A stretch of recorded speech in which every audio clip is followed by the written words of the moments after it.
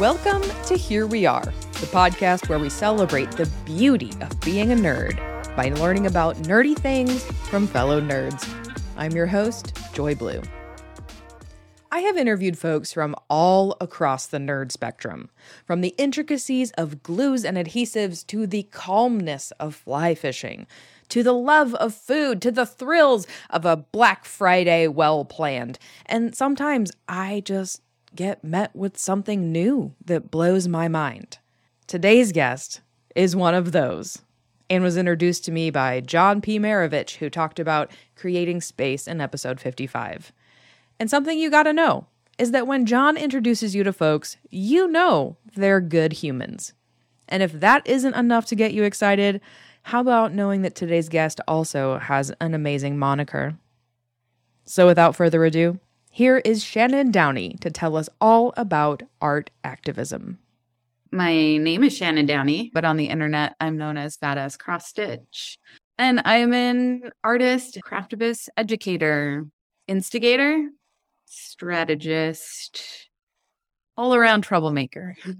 I love this for you. This is amazing. What do you want to nerd out about today? I nerd out every day about the power of art in activism and in changing people's hearts and minds. Oh, so this is exciting. Yeah, let's talk about that. Okay. First of all, start with a couple definitions. Can you define art? Tell us if there's like a lane that you're in, or if we're talking about art all in general, that's fine. But also talk to me more about what you mean by activism. I would love to dive into those first. Defining art, that's a whole 40-minute, 6-hour podcast, but it's important to me because a lot of the work that I make is fiber-based. So I do a lot of like embroidery and textile work, which generally gets relegated to this definition of craft, which I would argue is rooted in patriarchy and capitalism and and whatever. And so when I talk about art and I talk about craft, I talk about them as the same thing because I think that they are. And a lot of people fight me on that and whatever. It's important to me to broaden how we think about these concepts, particularly if we're thinking about them as tools within activism, because when we start to create hierarchies and what's fine art and what's craft, and like all we're doing is continuing to create these silos and these categories that like prioritize one over the other.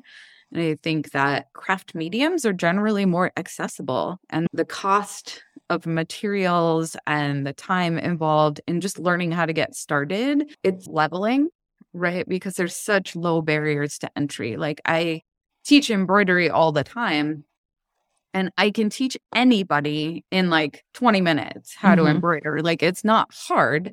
And the materials cost, if we're going high end, like $10, per person.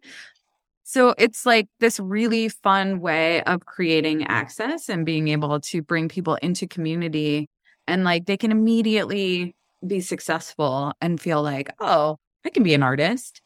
And that is so interesting to me, to be able to welcome people in and to get them thinking about themselves as artists who've never thought of themselves in that way because like maybe they can't paint or they're not a good drawer. And it's like, well, art is so much more than those two things, but that's what we sell in galleries and put on walls and uplift as the masters. Right. And wow, snooze. Wow, that's an amazing definition of art. You haven't given your definition of activism yet, but so much of activism, from what I've observed, is creating a space for all the voices to be heard, which is what you're talking about of having low barrier to access, using what we have, creating a welcoming space where there isn't a label. You can just walk in and be. Yeah, it's so important. There are wildly talented artists. And I'm thinking like of some people in particular where like they have been making since childhood, right? And their skills in crochet and knit and sewing and embroidery and quilting are unparalleled in their artisanship, and they do not think of themselves as artists. Yeah. And so this is a conversation where I'm also constantly pushing around just like, why are you so afraid of that identity? What have people said to you to make you feel that your work is not the artistry that it is. And it forces people to really think about what they've let in and what they've let people tell them about their worth. Yeah. I've had that own journey for myself with the word creative and creativity. Sure. Because I'm a linear thinker. I'm like, give me a prompt, I'll get stuff done, but don't expect me to be the ideator. For me, ideator and creative go together. But creative can be so many more things than that. You literally created a podcast. Yep. And here we are. You are a creator. Yeah. It's just been an interesting journey. And I love that you, again, are making that journey accessible to anyone around you. Thanks. That's legit. Okay. Tell me your definition of activism. I mean, that idea of all voices heard, accessibility, but also like I have a pretty stringent outlook on activism in terms of strategically working towards social or political change, right? Outcomes matter and process matters, and who's included and what voices are being uplifted and centered matter. And so for me, the idea of the outcome matters a lot. Whereas like with my art and art in general, like I don't actually think the outcome matters all that much. I think it's the process. I think it's the adventure, the journey. And sometimes the outcome matters and sometimes it just doesn't. But when we come around to activism, like outcomes totally matter and the process matters, but it's outcome driven for me. That is so interesting. Okay, what's your origin story with both of these? I grew up in the labor movement. Like my dad was president of the Boston Pipefitters. And so for me, activism was like in my blood. It was in what I did every day. There were always a million people in my house. And it was always fun because we were making signs and we were like making art together to then go stand on a picket line. Right. So I'm like 6 and my house is full of strangers and we're making stuff and we're eating pizza and it's so loud and chaotic and super fun. And everybody's yelling about everything that's happening. And like, for me, that was great. Yeah. And it's always been just sort of a core of my humanness and what I worked on, what I believe has shifted. Yeah. Over the course of my life, but I truly believe I'm here to just make life better for as many people as I can and like work alongside people to listen to what they want and need and then support that work in whatever way that I can. And as an artist, it's very funny. Like I did not make art until, I don't know, 12 years ago, 15 years ago. Like I was always creative. I was a dancer. I made stuff. It never fit into the category of what we just talked about in terms of what is art, what is craft, and whatever. And it was interesting growing up with my brother, who's like an insanely talented artist, particularly in the traditional mediums. Like he can draw anything, he can paint anything. It's spectacular. And so there wasn't room for 2 artists in the family. Yeah, that makes total sense. So I wasn't. And about, I don't know, like 15 years ago, I started a digital marketing company, as one does, and ran it for 10 years. Naturally. And by year 8, I was like so burnt out from being connected to a device all the time. Yeah. Right. I had to be. Right. And I was on Etsy because connected to a device. I came across this cross stitch pattern for Captain Picard from Star Trek. Right. And nobody loves him more than I do. And I was like, oh my God, obviously I need to buy this. And like, I learned how to cross stitch in 5th grade, but I had to make a pink bunny with a blue eye. Okay. I was like, well, bunnies aren't pink. They don't have blue eyes. This is stupid. What am I supposed to do with this? Well, I really loved my 5th grade teacher. So I learned and I made that one thing. And then I didn't make again until I came across the Star Trek pattern. Which coincidentally is why in my workshops, like whenever I'm teaching art, I refuse to tell people what content to make. I will teach them how to use the medium and let them decide if they connect with the medium, because I never want the content to get in the way of them deciding if this is their medium, which is what happened to me. So I'd stitch Captain Picard and I had great joy. And the next day I was like, oh my God, I just had 3 good ideas. I haven't had a good idea in like months. And so I started stitching every day just as a way to create some digital analog balance in my life. And then it was like game on. When I realized that I love this medium and that like I truly believe I can do anything with a needle and thread. Everything that I can't do with a pencil or a paintbrush, I can do with a needle and thread. And then connecting the stitching to the activism work that I was deeply involved in created this whole new pathway to connect with people. Like people were just like, I want to learn how to do that. I love what you're doing here. It's so funny to see cross stitch that doesn't say home sweet home, but says like, at the system. And I'm like, you could do it too. And so I was like, I can trick people into getting into a room with me to hang out. I'll teach them to embroider. But really what we're going to do is talk about all the things that you're not supposed to talk about with strangers in a room. This is going to be great.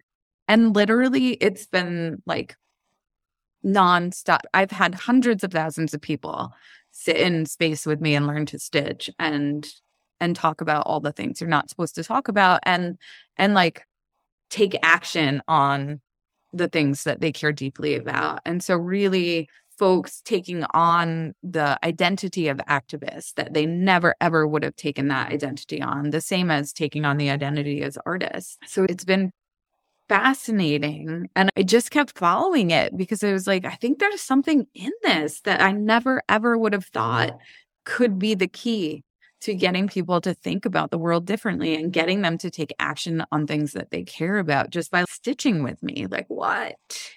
I am in awe of that. I know. So, I'm in awe of it. I can't believe it still works.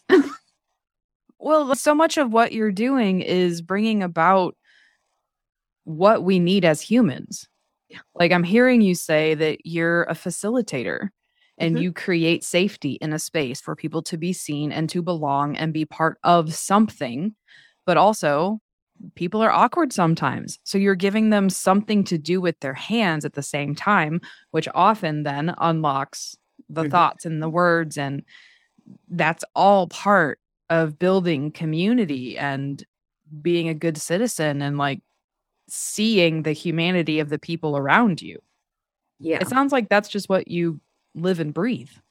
Yeah, basically. It's been interesting to like sort of try to dissect why it's working so much. And just like I said, hundreds of thousands of people I've literally worked with. One of the bigger challenges is just getting people to like be in space with each other and not be on their devices. Yeah. And it is not pleasant to be told to put away your device, especially if that's a safety point for you. Correct. If I say nothing, but I hand you something to do with both of your hands that is fun, you no longer think about your phone. Additionally, you're using your hands in the same tactile way that you use a phone. So you don't even have that physical need that comes when we sometimes put down our device and then we're like, what do I do with my hands? You know? So there's that. And then there's the added benefit of you're in a space with people and somebody might say something that like super triggers you, right? I can create as safe a space as the people in the room will allow for. Right. I don't guarantee a comfortable space. I guarantee a safe space. I don't guarantee a comfortable space. That's a huge difference. Huge difference. And I think a lot of people, I think all of us need to be uncomfortable and we need to get comfortable with being uncomfortable. Like all we do is seek comfort. And that's how, you know, so many things just stay the same. Yeah. So having people in a space that's safe, but maybe not comfortable, you're stitching, your head's down, you're working on this thing, you're talking to each other. If somebody triggers something, one, you don't have any of the like face-to-face sort of body responses because nobody's looking at anybody. Usually things escalate based on body language. So we've removed body language more or less. Also, you're working on something. So there's no expectation that you're going to be deeply involved in this conversation at all times. So if you get triggered or you're like, oh, I need a minute to think about that, or I don't have a response to that, nobody expects you to. You can just sort of go back to what you're doing. You can take a beat. It's slow, it's meditative. And then when you're ready, you can either jump back in or you just don't have to. And it takes a lot of the pressure off. Additionally, like embroidery is slow, it's methodical. So the whole energy in the room is slower just as a result of what we're working on. So it really has the perfect cocktail for making sure that these spaces can be productive, but they aren't escalating, right? Everybody gets to be heard. Everybody gets to say what they want to say. And it's generally wildly supportive. It's magical. What a gift, frankly. Yeah, it is a gift. I mean, that's an oasis. That's the ability to go slow and exist as your slow self in a space with other people who are also at the same pace. Totally. Wow. Yeah. It's a rare occurrence in the world. Yeah. So I feel so lucky that people trust me to do this and that they'll come and that they'll participate even when it's uncomfortable. Yeah. Wow. What have you learned about yourself in the middle of this? That I am really good at bringing people together, right? Because I love people. Yeah. And they're complicated and we're messy and like we don't do everything right and there is no right. And so it's really good to be able to be in these spaces with that perspective so that I can meet the needs of everybody in the room. Yeah. I think too, like sometime when you're younger, like you just sort of, I don't even know if it's an age thing. It might just be a maturity thing. We'll put it at that. Like a less mature me would want to be the star in the room. I have no interest in that. And that has made this possible. Like for me, it is not successful if I leave that space and what was created there doesn't carry on. That's a failure, like an epic fail for me. So for me, I will be the catalyst that brings you all together. I'll model and demonstrate how we can create these spaces and how we can treat each other. Yeah. And then the objective is that I leave, but you all keep doing this. And it's so exciting when I see it happen real time. A lot of times I hear about it after. Yeah. But when I get to see it real time, like there was one recently in Salt Lake City and we weren't even halfway through the event. And this person was like, we have to keep doing this, right? We all agree that we have to keep doing this. And I was like, you should keep doing this. And she's like, okay, I'm going to gather everybody's emails. And like amazing. Now they meet regularly and they didn't know each other before it. That is amazing.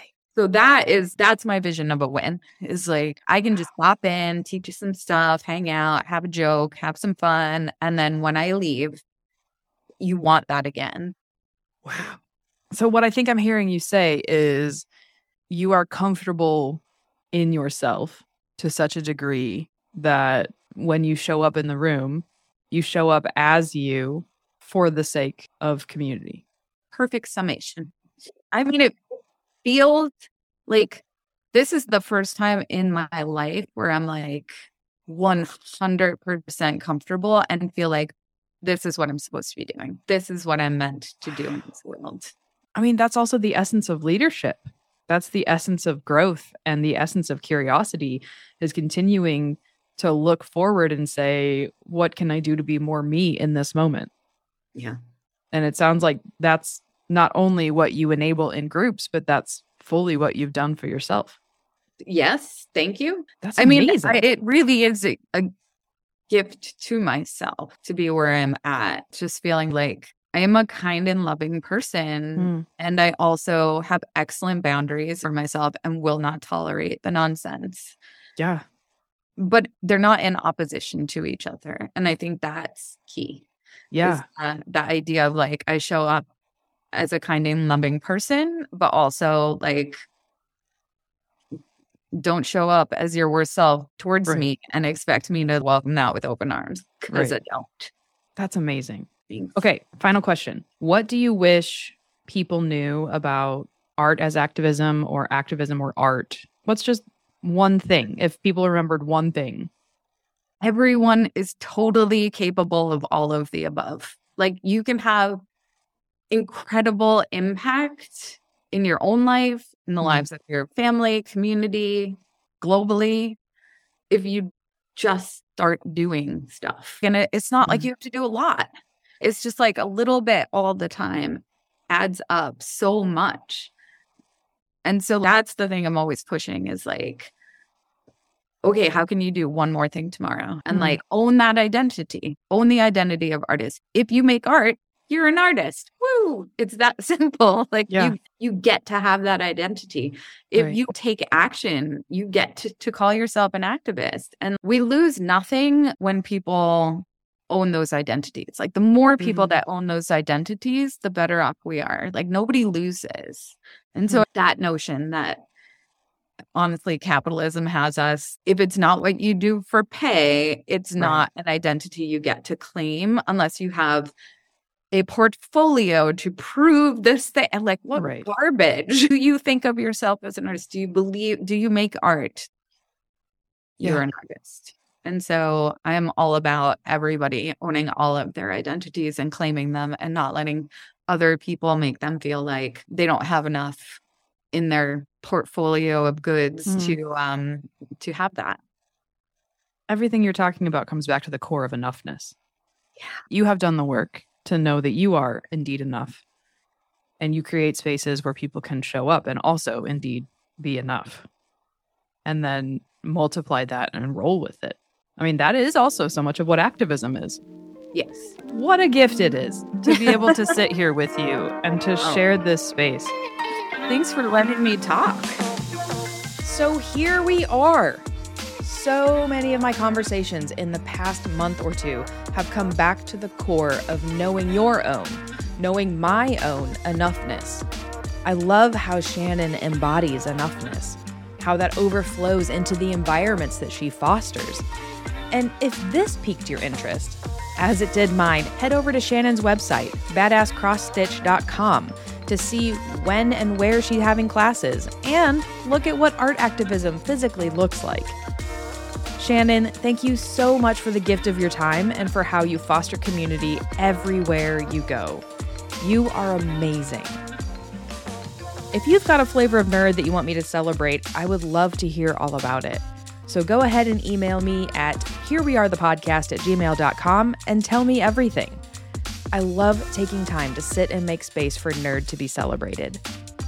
If you really liked this podcast and want to financially support what I'm doing, head on over to patreon.com, search for Here We Are, the podcast, and sign up for one of the many beautifully written support tiers that I'm very proud of.